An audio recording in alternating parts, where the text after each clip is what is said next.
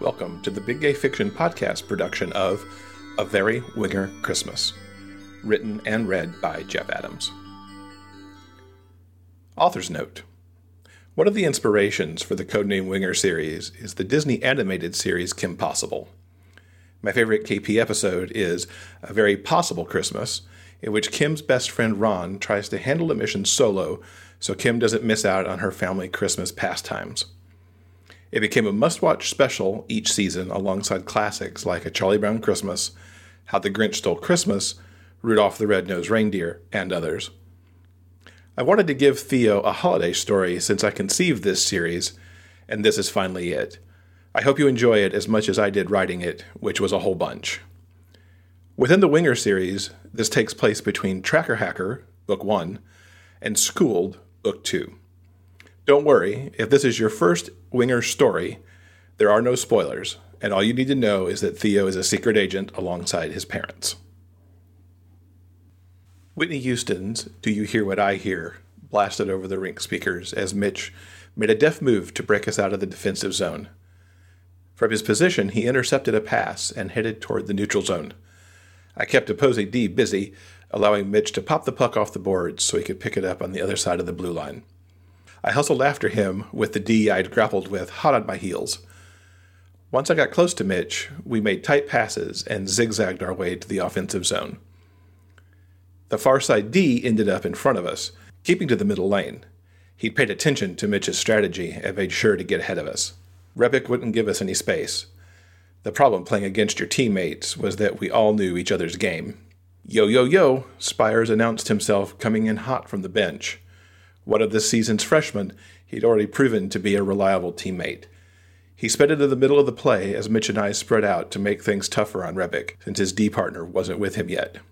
Mitch looked between me, Rebick, Spires, and Engels, who was in net. Mitch had a plan. He focused on me, but pivoted last second with a pass to Spires, who continued toward the net. Spires barely settled the puck before he shot. Score! I got chills between the goal and Whitney soaring into the final verse of the carol. The blend of vocals and music was perfect and exactly the type of music I loved. My parents hooked me on a 1980-something CD called A Very Special Christmas long ago, and it became my go-to collection of carols. For the Christmas Eve game, each player contributed 2 songs to the playlist. Mine always came from this disc, Whitney and Bob Seger's Little Drummer Boy. While I loved hockey, this pickup game had a special place in my heart. Not only did we play with music, but the positions got mixed up since players went on for whoever came off. The game wasn't just the usual teammates either. Friends and family could play too. Fun ruled all. We also played without most of the pads. We wore helmets and gloves out of necessity. Why no pads? Christmas sweaters. Those didn't easily fit over pads. Yes, this had become an ugly sweater party. This year, Eddie found me an awesome one featuring Tron that had light cycles, identity discs, recognizers, bits, and programs all over it. He played the role of good boyfriend and didn't question my obsession with the movie, even though he didn't understand it. Ever since I'd seen it when I was 6 or 7, I wanted to be Flynn and get sucked inside a computer. To this day, when I infiltrate a computer network for my work with tactical operational support, I imagine it looks like the Tron universe. My name is Theo Reese, and I might be a nerd. Nice shot, I said, clapping Spires on the back. Way to announce yourself, too. You guys needed to know I was there, man. It sure worked, Mitch said as he headed back to the bench. We weren't on the bench more than a minute before the Zamboni horn sounded, letting us know that the 90-minute game was over. This never lasts long enough, I said to Mitch as we headed to the locker room. Mitch chuckled. You say that every year. Is it the music or the sweaters? Both. These are things that make a perfect Christmas game. And kudos on this year's sweater. Right? He sounded so proud as he grabbed at what he wore and held it out. Mom outdid herself. I may never get another one because I don't think this can be topped. He'd gotten an actual jersey with a red and green pattern featuring trees and snowflakes. So is your dad making it home for the Reese holiday traditions? The last I heard was that he was on track to make it. Hopefully there are no messages waiting for me that say otherwise. Oh, good. I still remember how upset he was that Christmas when you were 9. Back then, I didn't know exactly why he'd missed, but by the following holiday, I did. My quirky family of agents didn't always get to be together when we wanted. Birthdays, anniversaries, hockey games, and other events could get missed due to TOS demands. Luckily, the agency was mostly chill over the holidays. We cleaned up, stored our gear quickly, and found Eddie hanging out with Mitch's girlfriend Iris in the rink lobby, with some of the other friends and family who'd either played or watched the game. Eddie drew me into a hug and gave me a quick kiss. "Hey," he said as I turned to stand next to him. He kept his arm draped across my shoulders. "You guys should play with the soundtrack more often. It amps up the fun, especially when someone breaks out and sings along." He looked to Mitch. "How can you not sing along to All I Want for Christmas Is You?" Mitch asked in earnest. "And it's not like I sang the whole song." If I'd been called out for something like that, I'd have gone several shades of red. Mitch, however, remained unapologetic any time he busted out a song lyric. "You were adorable," Iris said, carrying the puck and doing your best Mariah. She kissed his forehead. "I was moved." He grinned. "Let's get out of here. I want to know what my Secret Santa got me." We made our goodbyes, headed to our cars, and made for our favorite diner. Each of us had a gift bag with us as we regathered at the restaurant. This was a newer tradition. At least I hoped it became one, since this was only the second time we'd done it. While Mitch and I had been friends forever, Eddie and Iris had come into the picture last year, and the four of us became a tight group. "Who's got my present?" Mitch asked eagerly as he looked to Eddie and me. Iris didn't have it because she couldn't be his Secret Santa, just like Eddie couldn't be mine. Excited didn't do justice to Mitch when it came to presents. Ever since the first birthday party I went to for him, when we were 4 or 5, he practically vibrated when it was gift time. "Calm down," Iris said, pulling him to the host stand. "I know that's difficult." "4, please," she added to the hostess who pulled menus from the stack. We didn't need those, since we could practically recite all the items. We ordered chicken tenders and nachos rather than our usual big meals because we all had family dinners tonight. Once sodas arrived, we dropped our gift bags in front of the right person. Eddie had Mitch's. Mitch was Eddie's Santa. Iris and I exchanged. "Yes, you can go first," Iris and I said at the same time to Mitch. We all knew him extremely well and chuckled when he clapped his hands before he peeked inside his bag. Eddie had stuffed it full of all colors of tissue paper. After Mitch calmly pulled out a couple of handfuls, he got more urgent in removing the barriers to his gift. Iris laughed, watching her boyfriend continue to put paper on the table even as it fell off onto the floor. "Did you buy all the tissue?" "I wanted him to have enough," Eddie said. "Oh, cool." Mitch produced a small Zamboni from the bottom of the bag. He rolled it along the table, pushing paper aside, grinning like a little kid. "It'll go perfect with the little hockey guys you've got on your bookshelf." Eddie looked pleased. "For sure." Mitch continued to drive it over Iris's arm, causing her to giggle. She truly loved being with such a big kid and his infectious fun. "Thanks, Eddie. Okay, you go." From his bag, he removed a roll of paper tied with red and green ribbon. He squeaked as he unrolled it. "What is it?" I asked, leaning over to see. My face heated as I looked at a picture of me. "How did you get that?" "Dude, this is awesome." Eddie continued to stare at the picture. "How?" I asked again, super curious. "I got the idea because you two were ogling that hockey calendar in the bookstore about a month ago." I remembered it well. Hockey players in various poses and none totally dressed. They were ridiculously hot. "Anyway," Mitch continued, "I thought Eddie might appreciate a picture of you like that. One day you had the perfect pose, taping your stick, standing in front of your locker in just the pants. I managed to snap a picture, and I merged it with the calendar, and ta-da, an instant hockey hunk wall calendar." Oh my God, Mitch just called me a hockey hunk. I covered my face before it was the same shade of red as my hair. "I love it. Look how intense you are getting the blade taped just right." He nudged me, and I peeked through my fingers to find him looking all happy.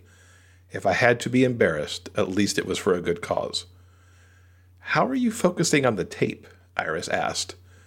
"He's embarrassed enough already," Eddie replied. "I don't want to make it worse." And that made it worse. While he'd seen me shirtless many times, something about the picture made me feel very much on display. "I can't believe you took pictures in the locker room, or that I missed it." I'm glad you like it, Mitch said, ignoring my comment. Thanks, Eddie replied, rolling up the picture and tucking it back in the bag. Iris? You sure? You can go next if you want, Theo.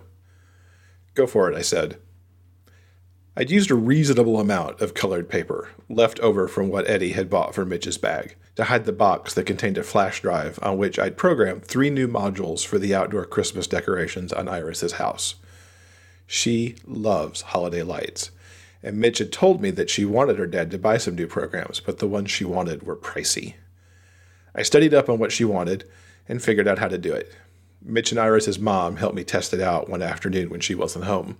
She looked confused as she examined the black plastic rectangle, but when she pulled out the folded paper and read it, her face lit up with a huge smile. "Oh, Theo," she said loudly enough to draw looks from nearby tables, "I can't wait to try these out. I hope you like them, and if you don't, just let me know what you want changed." "You guys should come over tomorrow." My watch buzzed with Lorenzo's emergency pattern. Damn it. "We could check them out." "That's cool by me. What do you think?" Eddie asked and turned his gaze to me as I tapped a button on the watch to acknowledge. "Guys," I sighed, hating what I had to do. "A client just sent me an emergency message. I've got to see what's up." "Seriously?" Eddie's brow creased. "Go," Mitch said. "I can't promise I won't repurpose your gift while you're gone or eat your food." Mitch grinned and took back the bag he'd set in front of me. Thankfully, Mitch kept the tone upbeat. I hoped that'd keep Eddie from getting too pissed off. "Maybe Eddie should hold on to it while I'm gone," I said as I got out of the booth. I reached for the bag, but Mitch kept it out of reach. "Nope, mine until you're back." "Go," Eddie said. "I'm sure you and I can get it from him later if we have to." The flash of mischief in Eddie's eyes said we were okay. I walked away as our food arrived and sat in my car so I could take the call privately. "Dr. Possible," I said as the call connected. "Winger here. Sorry to bother you on Christmas Eve." He sounded stressed. "I'm afraid we've got a code dark that I've been asked to bring you in on. We need to be on a conference call in 30 minutes. "Can do. That gives me time to get home. What can you tell me?" "Currently nothing, I'm afraid." He sounded annoyed about that. The request comes directly from Raptor, and he provided no additional details to me or Red Hat. So much for a quiet holiday. This interruption came from the highest levels of TOS. "Understood. I'll be online in 30. I need to say some goodbyes, and then I'll be on the road. Thanks, Winger." Lorenzo disconnected. Quickly, I returned to the table, dropped into the booth, and grabbed a chicken tender. "I'm sorry, but I gotta go." I stuffed the chicken in my mouth to satisfy my post-game hunger.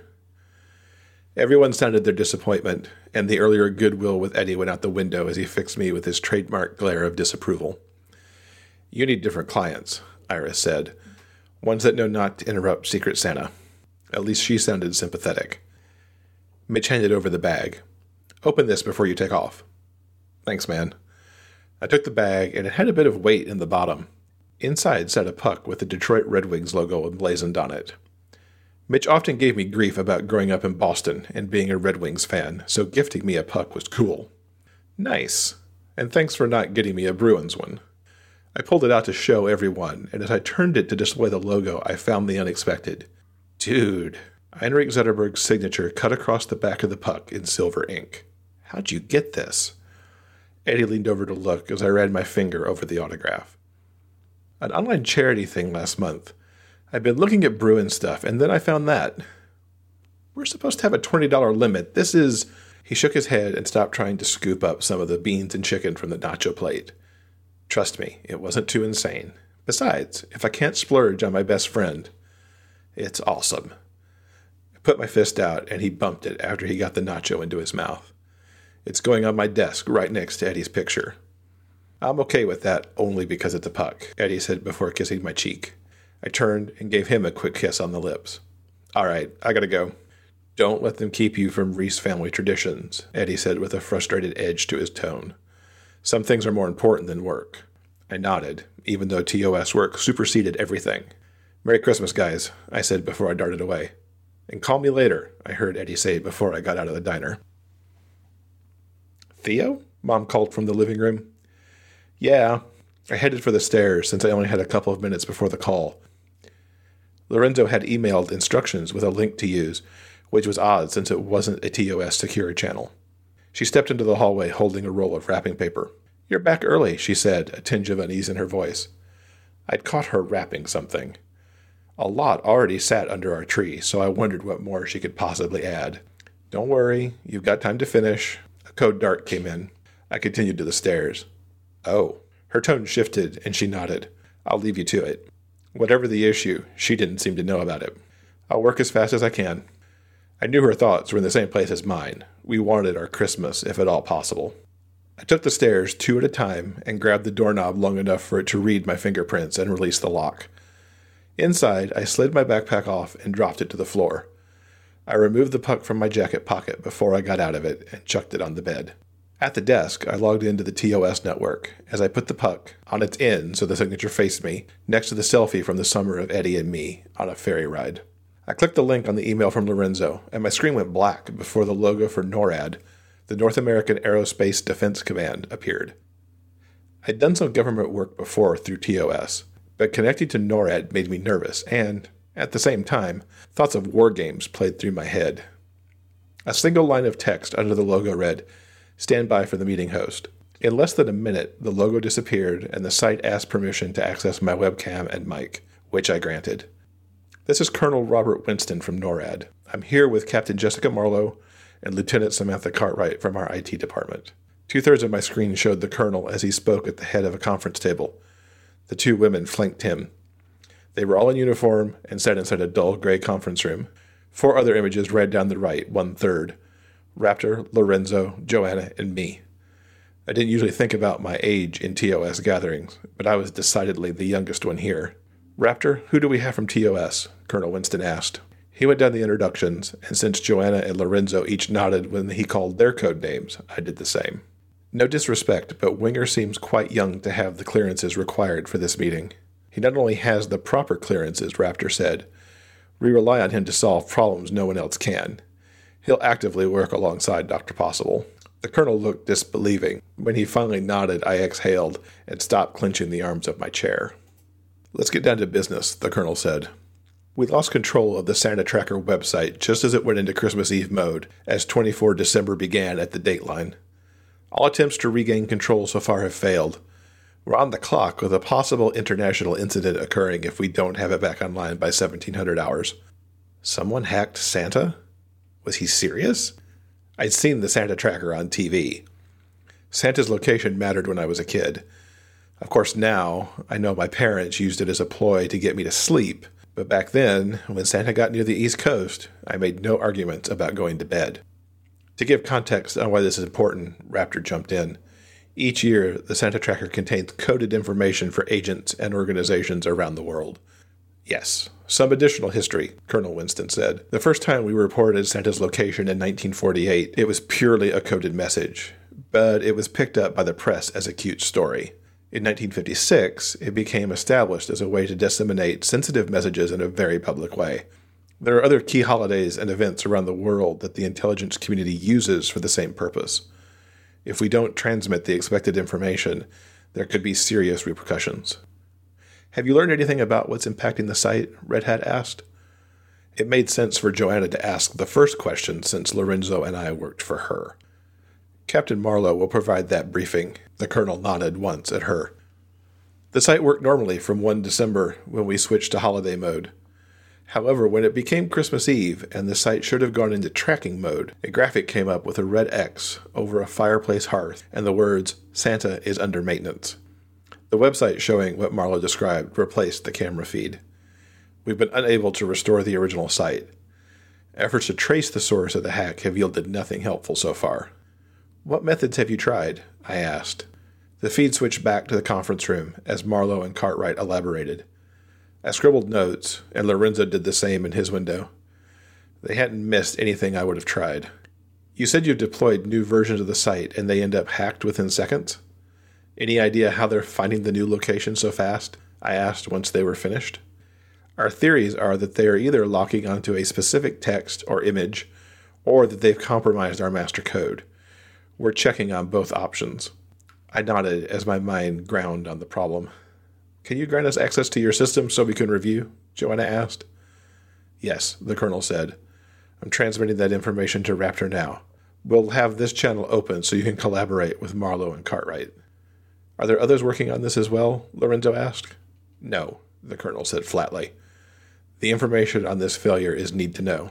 Understood, Raptor said. I've received the access information, and I'm sending that on to Dr. Possible and Winger. Please keep me informed. Colonel, I'll be in touch. His screen went dark. Had Raptor just hung up on the colonel? There had to be a protocol there I didn't recognize. Doc, Winger, if you need anything, let me know, Joanna said. I'm limiting my knowledge on this at Raptor's request, but don't hesitate to ping me. Understood, Red Hat, Lorenzo said. Her screen went dark. Somehow I'd missed the colonel leaving the conference room. I guessed since Raptor was gone, he planned to leave the fixing to the four of us that remained. How do you want to proceed? Marlowe asked. Time moved way too fast. Lorenzo and I worked with the two NORAD officers for nearly 3 hours, and we were as stumped as they were. There had to be another way to go. Can we deploy a new server and start with clean server logs? I asked. The second the new site's deployed and the takeover happens, there has to be something we've missed. Starting fresh would eliminate the noise. We could easily deploy to another cloud server, and you could see for yourself what happens, Marlowe said. Let's do it, I said. Doc and I will work on that. Give us 5 minutes, Marlowe said, and we'll have what you need. While you're on that angle, we'll see what happens if we roll back time on the server clock. Perfect. A knock on the door signaled I needed to stop for a moment. I hadn't checked in with Mom, and she'd probably be curious if I'd be able to do dinner or anything else tonight. At this point, I had no idea, since I had no meaningful progress to report. I'm going on mute for a moment. I've got someone at my door. Doc, if you'll establish a link for you and me to work, I'll join you in a moment. Will do, Winger. I muted the transmission and went to the door. Dad's outstretched arms greeted me, and I stepped into the hug. I heard about the code dark, but I wanted to say hi and let you know I'm home. You doing okay? I stepped back from the embrace. Yeah, I'm fine. Frustrating problem. Looking forward to getting it sorted out so we can get on with Christmas Eve. What you're doing is far more important. I shrugged and nodded. Dinner will be ready in about an hour and a half. We'll bring it up to you if we need to, so you can at least eat. It still seemed crazy that we were investigating a hack on Santa Claus. Weirdest holiday thing ever. I'll try to be done staving off an international incident before then. Which was the point, after all, since dinner time was quite close to the NORAD deadline. Dad grinned. That's my boy. I loved how he could make this seem so everyday. I'd fielded a couple of texts from Eddie, who checked in on me to see if I'd get the family time. He wasn't pleased that I didn't know. I'll set my timer for 90 minutes so I can text you and let you know how it's going. That'll work, but remember, you don't have to rush for us. I know. If anybody gets it, it's you, Mom, and John. But I'd rather have our time, especially since John flies out on the red-eye tonight. We traded fist bumps before he headed down the hallway toward the master bedroom. And hey, welcome home. I'm glad you're back. Me too. He shot me a smile from over his shoulder. I retreated into my room and closed the door. He'd been deployed somewhere in Africa from what I knew. While he'd finished his mission 2 days ago, the routes he took to get home to cover his tracks were complicated. Back at the computers, Lorenzo worked with Marlowe as she prepared to launch a new version of the site. I've got the log file open, so I'll monitor what happens, Lorenzo said. We're also recording everything so we have it for the evidence record as well. Please proceed. Here it goes, she said. She typed on her keyboard and in mere seconds indicated the site was ready. On the screen, Lorenzo shared, initially the expected Santa Tracker homepage came up, but in 15 seconds, the hacked screen took over. Just to verify, I asked, this code came out of your repository. Yes, Marlowe said. Okay, we'll start analyzing, Lorenzo said. Winger, I'm sending you a copy of what I captured. Captain, we're going on mute until we have findings. We'll do the same, she said. I don't understand how this system is left so unsecured compared to the rest of NORAD, I said once Lorenzo and I were on private channel. If it's so important, why isn't it behind security like the other government systems? I've wondered that, Lorenzo said as he typed, his furious clickety-clack coming over my earbuds, unless that's part of the ruse to make this look unimportant. We pored over the log files and occasionally the site's code. We'd already tested turning off internet access, and it didn't revert to its normal state. Whatever was happening didn't depend on an ongoing internet connection. We also compared code from NORAD's repository with what was on the server. Look at line 367, Lorenzo said. What do you make of that? I scrolled to where he was and saw the difference in a script. He'd found it. It's a code injection, but how? Inside job? Lorenzo asked. There's a content management system that updates the content based on time zones, not to mention the secret messages. Could be something there? One of the wildcards in our investigation involved how the secret messages got put in place. Marlowe wouldn't share information on that. Any traces showing the injection source? Lorenzo asked. No. Let me see if there's anything else this server could tell us. Stand by. I updated the logging routine and refreshed the page to see if any traffic other than mine was present. There was. Outgoing traffic from the analytics pixel got a response from something I couldn't identify. I unmuted the NORAD channel. Lieutenant, can you deploy the code from the repository into a new environment? There are things in the hacked page that I want to compare to a clean install. Of course, she typed on her keyboard as she continued to talk. You've discovered something? Maybe. The comparison will let me know for sure or not. It's done. I've left you the directory information in the chat window. Thank you. We'll keep you posted. I muted the channel. What have you got? Lorenzo asked. There's something fishy in the analytics. That would be a hell of a security hole for a lot of sites. For sure. I typed silently for a moment. 2 things I want to try. 1 second. I went to the offline code they'd provided and opened another page on the site. Going over to the hacked version, I put in the URL, and the page displayed immediately. See that? I asked. The only page impacted is the home page. But with it blocked, you can't access the menu to go anywhere else. So the hacked site isn't totally compromised? That seems sloppy. I don't get it. My voice dripped with frustration as nearly another half hour passed, and we were no closer to solving the mystery of hacked Santa. What if you deploy your tracker bots and see where they go? You've got those honed to detect anything. I was thinking the same thing. We grinned at each other, because this might be the break we needed. I opened up my toolbox, quickly refined one to make it more sensitive to injected code, and deployed a fleet of bots. Okay, I said after a few minutes. I'm ready. Access the site. He clicked with his mouse. As expected, Lorenzo's screen showed the hacked page within seconds. My monitor showed tons of information the bots collected, far more than I would have anticipated from a single page load. Something's definitely coming from the outside. Check out all this from a single click. On the little window that displayed Lorenzo, his eyes darted back and forth almost like he was in REM sleep. He read through lines of data almost as fast as I did. Wait, there it is. Lorenzo zoomed rows of data on my screen so I could see what he'd found. I don't know how they did it, but somehow the analytics script is allowing an injection of code.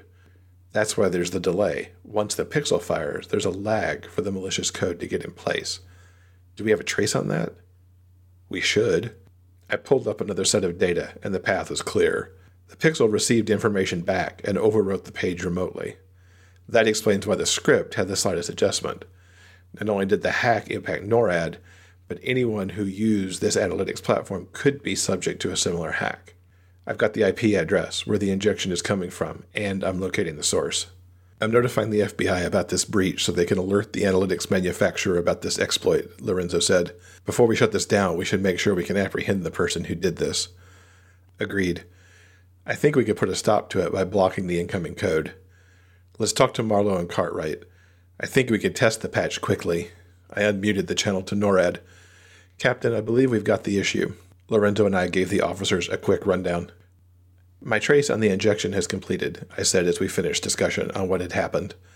The origin of the server sending the injection is in a Caltech computer lab and is controlled by someone living in Pasadena. Please send us the address. We'll get some officers dispatched immediately. We can send TOS agents for backup as well, Lorenzo said. No, we'll take care of the hackers. Jurisdiction falls to Homeland. Understood. Winger, I need to update Red Hat and Raptor on our findings and that Captain Marlowe is sending in a team. I'll return in a few minutes. See you back here, Doc. I've set you up with clean code on 5 different hosts so you can run tests. I also need to make an update to the kernel, so I'll leave you with Cartwright. Let's get this wrapped up, Marlowe said. Of course, Captain. The fixes I built tested out perfectly. The Santa tracker appeared normally for us, and Cartwright verified that the encoded messages were in place. Once the testing satisfied Cartwright, she made the new site live to the public because we were so close to the deadline. In her view, the risk of the hacker escaping was acceptable. All right, Cartwright said, just as Lorenzo rejoined. Cross your fingers. She shared her screen, showing the website. I loaded it onto 2 browsers, and so did Lorenzo. Unless the hacker has another way in that we didn't find, we should be good.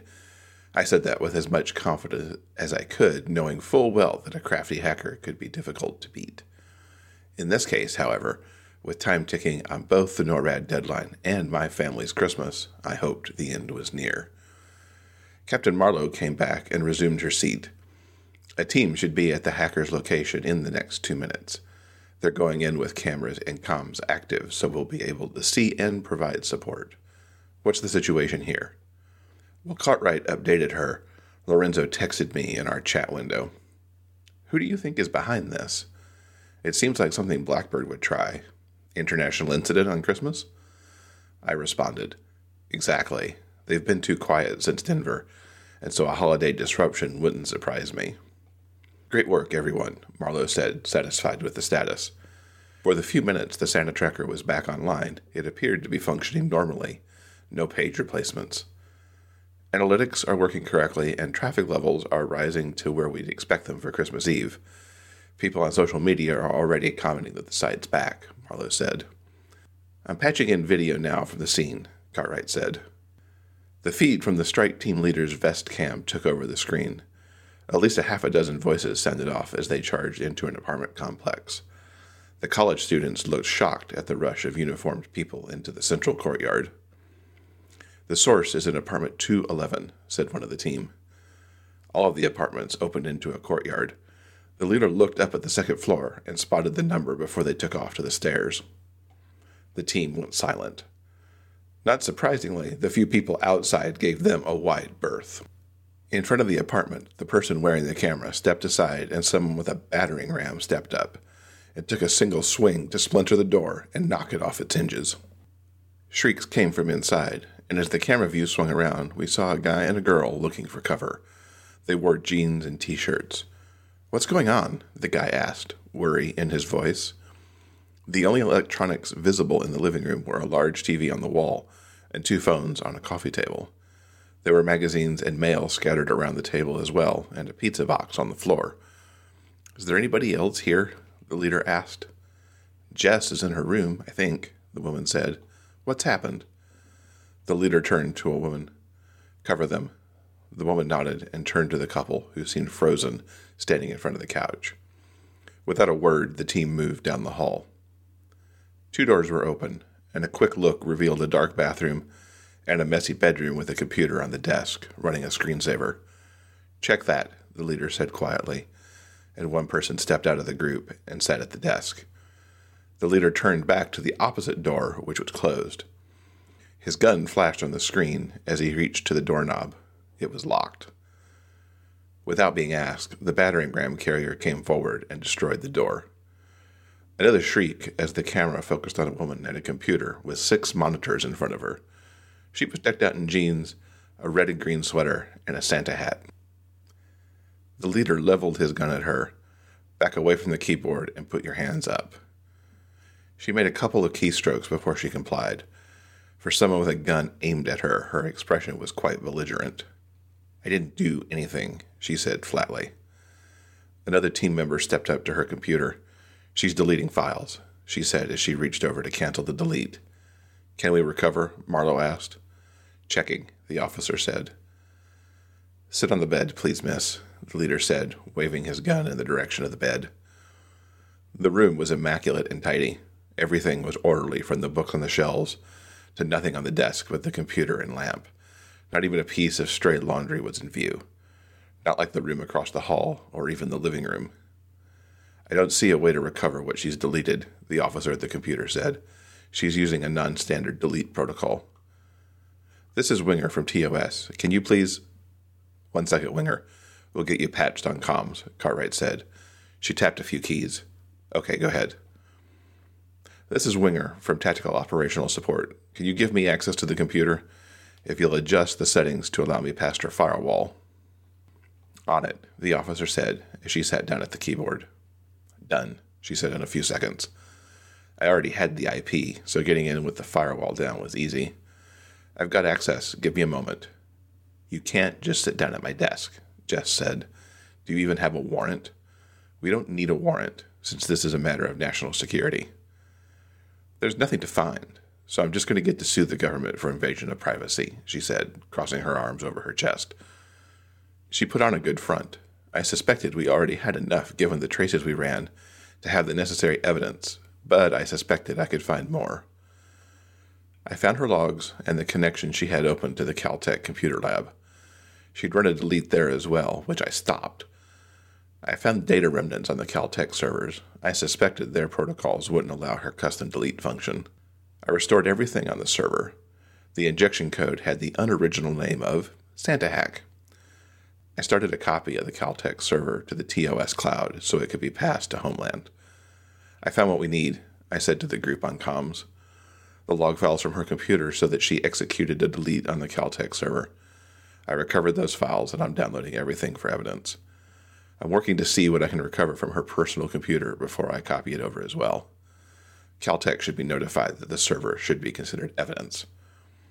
Ma'am, the officer in front of Jess's computer relayed as I reported. We've got the evidence. It was just a prank, Jess said, going from stern to freaked out in a split second.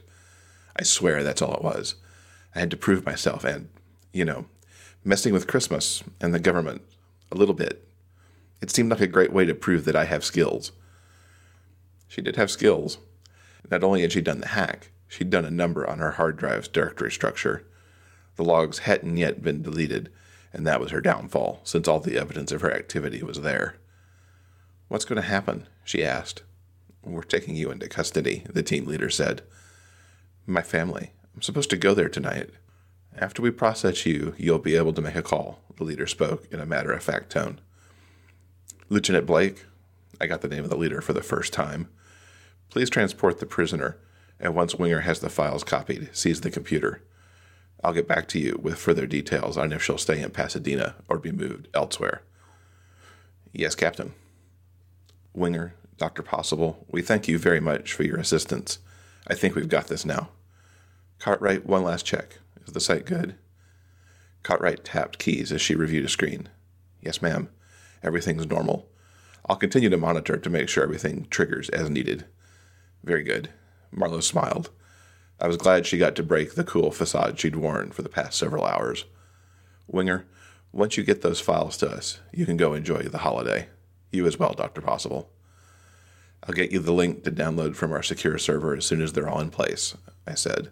I hope you and Lieutenant Cartwright also get to enjoy some of the holiday. Thank you, Marlowe said before she cut the connection. I immediately called Lorenzo and provided the secure greeting. Well, that was a way to spend Christmas Eve, Lorenzo said. I don't think I would have ever imagined having to fix the Santa tracker. Right? I kind of thought somebody was pulling a big holiday prank. Glad we got it done in time, though. I guess we literally saved Christmas. Not only did we prevent the whole international incident, but kids won't miss out on Santa's location. All in a day's work for TOS IT. You got anything special going on tonight? I got to head out to my brother's. He and his wife are hosting. My parents left a bit ago. Nice room, by the way. Looks like you're in an attic? Yeah, this used to be my room, though you'd never know it since my dad converted it to a man cave. At least it provided a good place to get out of earshot while we worked. Nice. I love that we were both in our rooms. We shared a laugh. I'll let you get going. Have a great Christmas. Hopefully we don't talk again until New Year's, unless it's to spend some time in Azeroth. Agreed. Merry Christmas, Winger. Merry Christmas, Doc. I hung up and quickly texted Mom and Dad to tell them I'd join them within the next 10 minutes. Before I headed out of my room, I wanted the file copies sent to the captain so this would be officially wrapped up. While I waited on the copy, I texted Eddie to let him know I was finished. He quickly responded with 2 emojis, a smiley face and a Christmas tree. As soon as I walked out of my room, the aroma from the kitchen hit. I regretted the work had kept me from being able to cook with Mom, Dad, and John, but I'm glad they went ahead. Traditional Christmas Eve dinner became Belgian waffles, sausage, and maple-filled donuts before I was born. Mom had returned super late on Christmas Eve from a mission, and she and Dad went out to a diner. This meal was what they ate.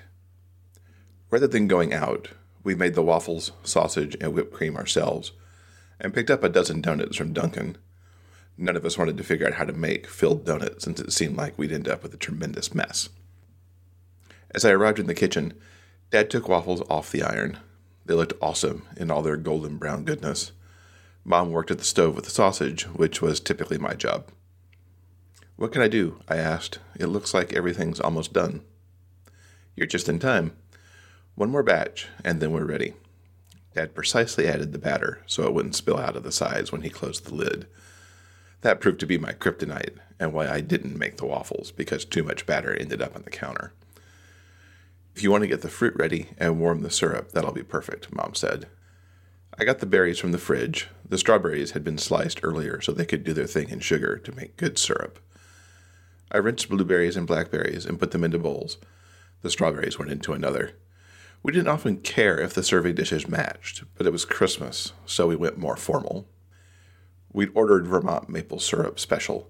It'd go with the waffles tonight and make a reappearance at breakfast, which would be a feast since we cooked practically every possible breakfast food for Christmas. We'd prepare so much that it would become lunch, too. I poured the syrup into a saucepan and set it on medium heat. "I thought I heard you in here," John said as he entered from the dining room. He must have been setting the table. "Are you done for the night?" "I should be. Lorenzo and I saved the world, or so we were led to believe." "Not a bad thing to do on Christmas Eve," Mom said, looking over her shoulder and giving me a warm smile. "I agree. And even better that we finished in time for all of this." I gestured around the kitchen. I'm glad the smell couldn't get through my door, because that would have been torture. "Don't say that too loud," John said. "You don't want your enemies finding out the way to break you is with sausage and waffles." John and I chuckled. "John, don't say things like that." Mom did not see the humor.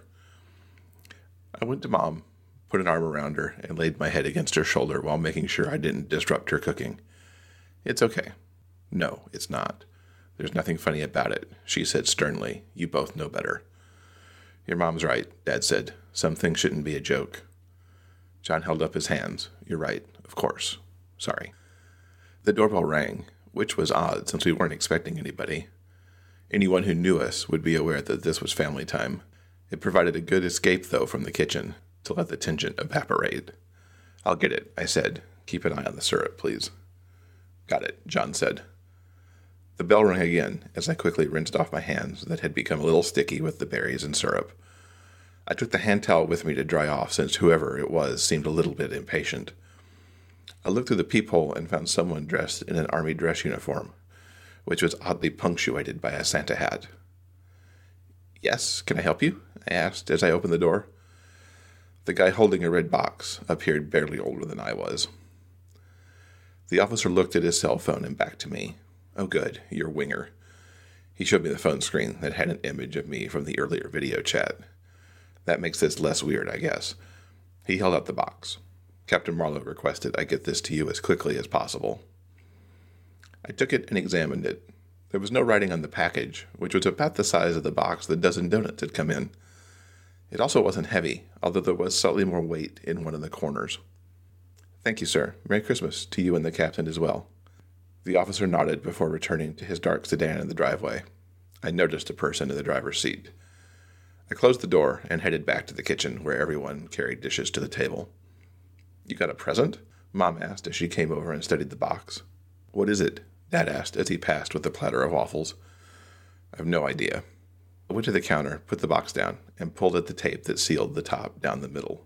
It wouldn't budge. Mom handed over a knife. I stabbed into the top and ran it down so I could get my hands in to pull the sides open. A red envelope sat on top of a green sweatshirt, a coffee mug nested in a corner. Mom, Dad, and John gathered around, and given this was from the captain, I wondered if they should see it since there was a national security concern over the work I'd done. Nothing indicated this was secret, though. I opened the envelope, which wasn't sealed, and pulled out a card that had Santa in his sled flying through the air with his reindeer. The card read, "Merry Christmas from everyone at NORAD Santa Tracker HQ." Marlowe and Cartwright had signed the card. The adults traded looks. They had to know this related to what had occupied me. I pulled out the sweatshirt and unfurled it to find the same Santa and reindeer that had been on the card, and under it a NORAD Tracks Santa logo, the same logo that had been at the top of the website. The red and green striped coffee mug had the same graphic on both sides. It was a nice thank you present, and it didn't even betray that I'd done something directly for them, since the card simply wished Merry Christmas. "So you weren't kidding about saving Christmas?" Mom asked, with the closest thing I'd ever seen her to smirking. I nodded and pulled the sweatshirt over the t-shirt I had on, because it was the perfect thing to wear for Christmas Eve. "Let's eat before all this yummy stuff gets cold." We took our seats in the dining room. We'd already decorated in here earlier. The green with red trim table runner was down the middle, and the Christmas centerpiece of holly and berries, along with red and green cylinder candles, were in place. A small tree with multicolored lights sat on the sideboard. The living room tree would go up after we ate. "I didn't think this would be the year that it could be you who'd miss part of Christmas," Mom said. "It's possible you're growing up too fast." "And I thought I was going to miss it," Dad said. "If I'd ended up snowed in Maine, I would have been extremely unhappy." I held back a laugh as Dad edited his language. "I'm just glad it all worked out," I said, filling my plate with food. "It may not go on this way too much longer." I didn't get sentimental often, but the holidays did it to me. We were an odd family in many ways because of what we did, so times like this were important. We dug into the food and talked about school, hockey, what John looked forward to with his parents tomorrow, what we hoped to find under the tree, and how fun it would be if we could coordinate a trip to get Christmas magic at Disney World some year. Once we got the kitchen cleaned up, we piled into the living room. The pre-lit tree turned out to be brilliant. I'd been skeptical when Mom had brought home a new tree.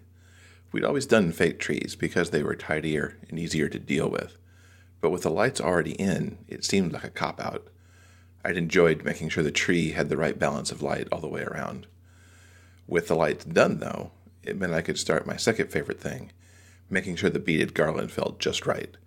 The swoops on each level had to be even, and going up to the next level had to be a gradual rise and not an abrupt jump up.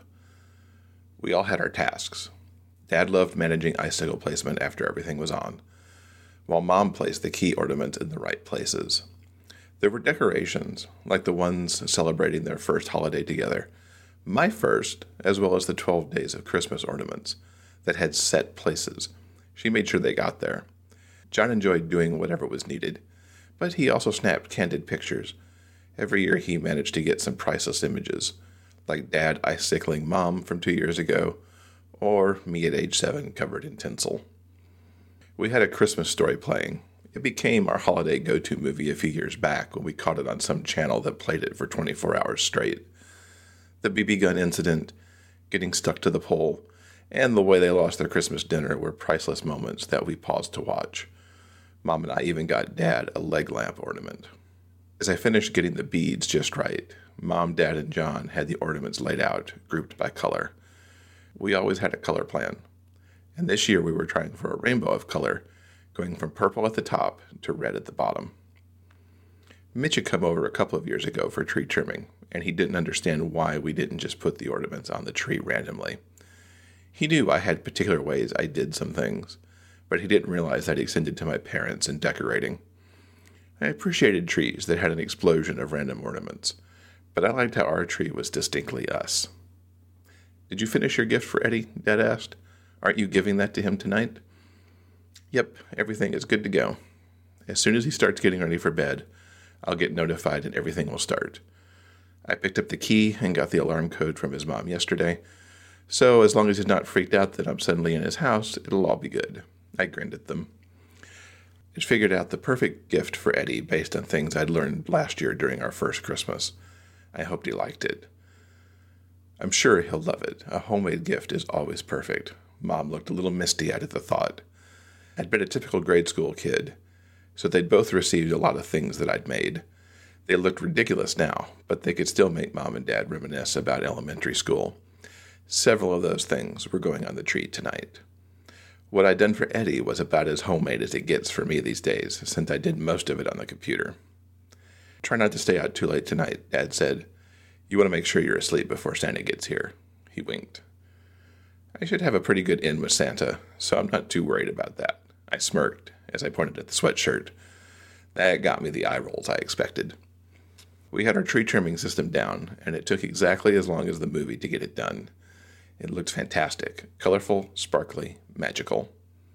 Once we tidied up, we plopped down on the couch with hot chocolate and popcorn mixed with M&Ms and Reese's Pieces.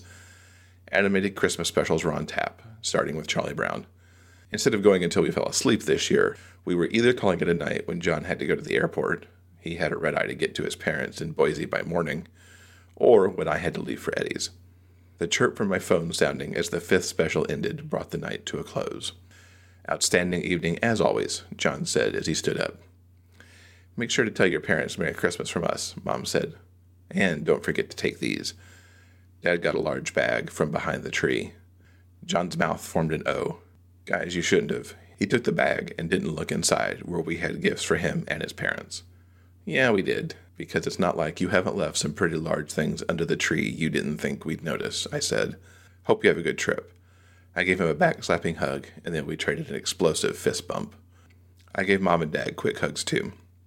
"Make sure to hug Eddie for us," Mom said as I headed upstairs. "Will do." Mom and Dad walked John out, and I went to my room for a quick change and to pick up my backpack that contained everything I needed. Once I got in the car, I triggered the secret app I'd left on his phone a couple days ago. A 5-minute countdown began, which would give me a head start before he'd get the message to start the app. It also gave him time to get back to his room. His norm was to put his phone on the charging dock on his nightstand, brush his teeth and whatnot in the bathroom, and then come back and either read or watch TV from the bed. The phone would play sleigh bells every 30 seconds after the 5-minute mark to get his attention. Traffic was light, not surprising given the holiday evening, so I got to his house in 7 minutes. His room faced the backyard, so he wouldn't see my car approach. I still parked down the block and across the street just in case he was by a window he shouldn't be. The lights from his house — they used the old-school large bulbs — lit up the front yard in multicolored splendor. The edges of the house, along with the molding along the windows, the front door, and even the sides running up the roof line, were ablaze. I'd helped Eddie hang those at the beginning of the month, and neither of us anticipated the ladder work that had to be done to hit the peak of the roof. But it was the way his house had always been done, and he wanted to do it even though his dad had only wanted to do the front this year. At the door, I quickly turned the lock and slipped inside, darting quickly to the alarm panel to punch in the code. Luckily, it wasn't like ours that chirped with each button push, because that would have given me away. The Christmas tree was aglow in the living room. My watch vibrated to let me know that Eddie had tapped the app and begun the video. It would only be a few minutes before he came downstairs, provided he followed instructions. As quietly as I could, I laid out the things that I'd brought. Christmas cookies I'd made with Mom yesterday, several containers of frosting in different colors, plastic knives to spread with, cans of icing that could be used for writing or piping, a thermos of hot chocolate made fresh before we started trimming the tree, and the book that would be his present. I stowed the backpack behind the big recliner that stood adjacent to the tree. I sat down there and waited with the book in my lap. The chair faced the staircase, giving me the perfect view of him coming down. I fought the urge to keep checking how far along he was. I'd get a notification when he finished. There'd also be a ping if he abandoned the video early. That would certainly be the indication that I'd picked the wrong gift. I had no doubt, though, that this was going to be pretty epic. Time passed so slowly. Finally, hearing footsteps moving quickly down the stairs made my heart thump in my chest like a bongo drum. I resisted the urge to meet him because I wanted him to come fully into the living room to see the spread as well as me in the chair. He looked into the room before he got to the bottom of the stairs. His smile caught the light just right and made him look dazzling as the colors played off his eyes. From the surprised look, you'd think he'd spotted Santa Claus. I thought I might explode from seeing all the wonder and love radiating from him. "Oh my God, Theo, how did you... This is like the best... How are you even here? Come here." The grin never left his face as he came toward me. I got up, left the book in the chair, and met him for the biggest hug ever. I thought he was going to squish me as he lifted me off my feet. He finally set me down and peppered my forehead and face with so many kisses. "It's the best Christmas ever. Just amazing." He held me as he talked. "And what's all this?" "You told me the best part of story time was getting to frost cookies and have hot chocolate to get ready for Santa. I couldn't leave those out. I know I'm not your grandmother, but I hope this might be the next best thing." It's so perfect. A tear escaped from his eye, and I brushed it away with my thumb. She'd love that someone did all this for me. Last year we talked about Christmas traditions. While I'd laid out all mine, his story was about one that he missed. His grandmother had passed a couple of years ago, and when they'd visit her for the holidays, they had a Christmas Eve routine. They'd read "'Twas the Night Before Christmas," and then frost a special batch of cookies for Santa while they drank hot chocolate. Eddie remembered it with such a fondness tinged with sadness that I was determined to find a way to recreate it. He showed me pictures from childhood Christmases, and one of them showed him sitting on his grandmother's lap while she read. I'd asked Mrs. Cochran to show me the picture again a few months ago because I wanted to try to find the exact edition of the book. Since you can buy everything on eBay, I was able to find it. This is yours too. I stepped out of the hug and got the book. You'll have to read it to your kids one day. He took the book and stared at the Santa on the cover. A couple more tears fell. I have no idea how you got this. He flipped through the pages. It's exactly like the one she had. I saw it in the video, but I had no idea you bought it. I thought it might have come from the library or something. You, by the way, did an amazing job with the reading. I almost watched it again before I came down here, but I didn't want to keep my personal Santa waiting. Mitch had helped me record the video, and then it was just a matter of editing to show off the pictures from the book as I read. Eddie had talked about loving the drawings, so those had to be in the video. I stepped up into him and kissed his lips. Your Santa appreciates that you came right down. He clenched the book to his chest, much like he'd been hugging me earlier. We stared at each other for a few moments. I'd had no idea, Eddie being my first boyfriend, how much his looks of love could make me so insanely happy. I hoped I gave him the same back. I didn't think he could look at me like he did if his feelings weren't strong. So, Eddie said, do you think we've got time to do the cookies before Santa gets here? I held down a laugh. Given everything I'd gone through earlier, asking me if we had time before Santa's arrival struck me as hilarious. Well, I'm sure he'd understand if we were running late. I hear he makes special dispensation for boyfriends who are in the middle of giving each other presents. Oh, really? Eddie asked with a tone that sent shivers up my spine because it was so mischievous. Since when do you have the direct line to Santa? Well, I can't talk about my clients, but that quip I could get away with. He locked his sparkly eyes on mine for a moment before he busted out a laugh that he very quickly softened. He didn't want to wake his mother. You are such a goofball, and I love you for it.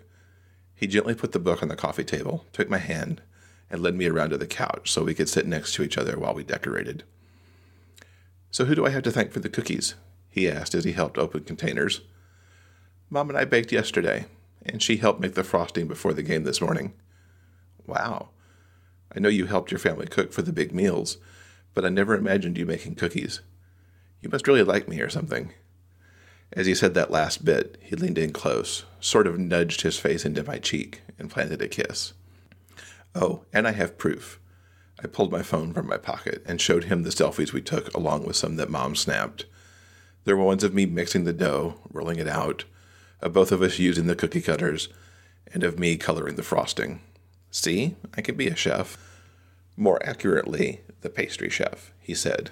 These pictures are everything. You're going to send me these, right? I need to keep them with all the stuff that relates to this amazing gift. Maybe I can get Mitch to make a calendar out of those too. I tapped on the phone screen, and in a moment his phone buzzed in the pocket of his sweats. He pulled it out and tapped. There, now you've got them. I set my phone on the table in front of us. I can't believe he made that for you. I'm glad he did. I'll have that hot image with me forever. I groaned. What? He took my hand in his. You are hot, he said softly. Shall we get to frosting? I said, betrayed by a small squeak in my voice. For sure. He took a knife, grabbed a tree, and started spreading frosting. Thank God he let that moment go. I'd brought 24 cookies, and Eddie proved to be quite the artist between using the frosting we'd whipped up, along with some of the finer tips from the canned frosting. Compared to his, my cookies looked like grade school drawings. We frosted cookies and ate some while we drank hot chocolate and traded stories of favorite childhood Christmases. He said the best gift he ever got was a Nerf arm blaster from the Transformers movie. Apparently, he became quite the terror, shooting at everyone that winter. He looked at me a little suspect when I told him that my favorite was when I was 10 and got the most high-powered PC on the market. That computer eventually led me down the path where I am today, including perpetrating the hack on my parents' phones the next summer. "We should grab a couple of pictures to mark tonight," Eddie said. Eddie was a pro at the selfies, in no small part because of his long reach. He snapped a picture of us holding a couple of our cookie creations. We also took pictures with mugs of cocoa while standing in front of the tree, and I took one of him hugging the book to his chest. I made sure I had a copy of that one because of how overwhelmingly happy he looked. The last picture was of us kissing in front of the tree. I don't know how that one turned out as good as it did because neither of us looked at the camera when he took it. Somehow he held the camera just right to snap it. This would go down as one of the best Christmases ever. Not only, in the weirdest turn of events ever, did I have a hand in saving Christmas, but I'd spent a wonderful evening with my family and then my incredible boyfriend. I didn't know if it could get any better, but I already looked forward to next year to see if anything could top it. That concludes A Very Winger Christmas, written and read by Jeff Adams. For more information on the Codename Winger series, you can go to codenamewinger.com. A Very Winger Christmas is copyright 2018 by Jeff Adams. Production copyright 2018 by Jeff Adams.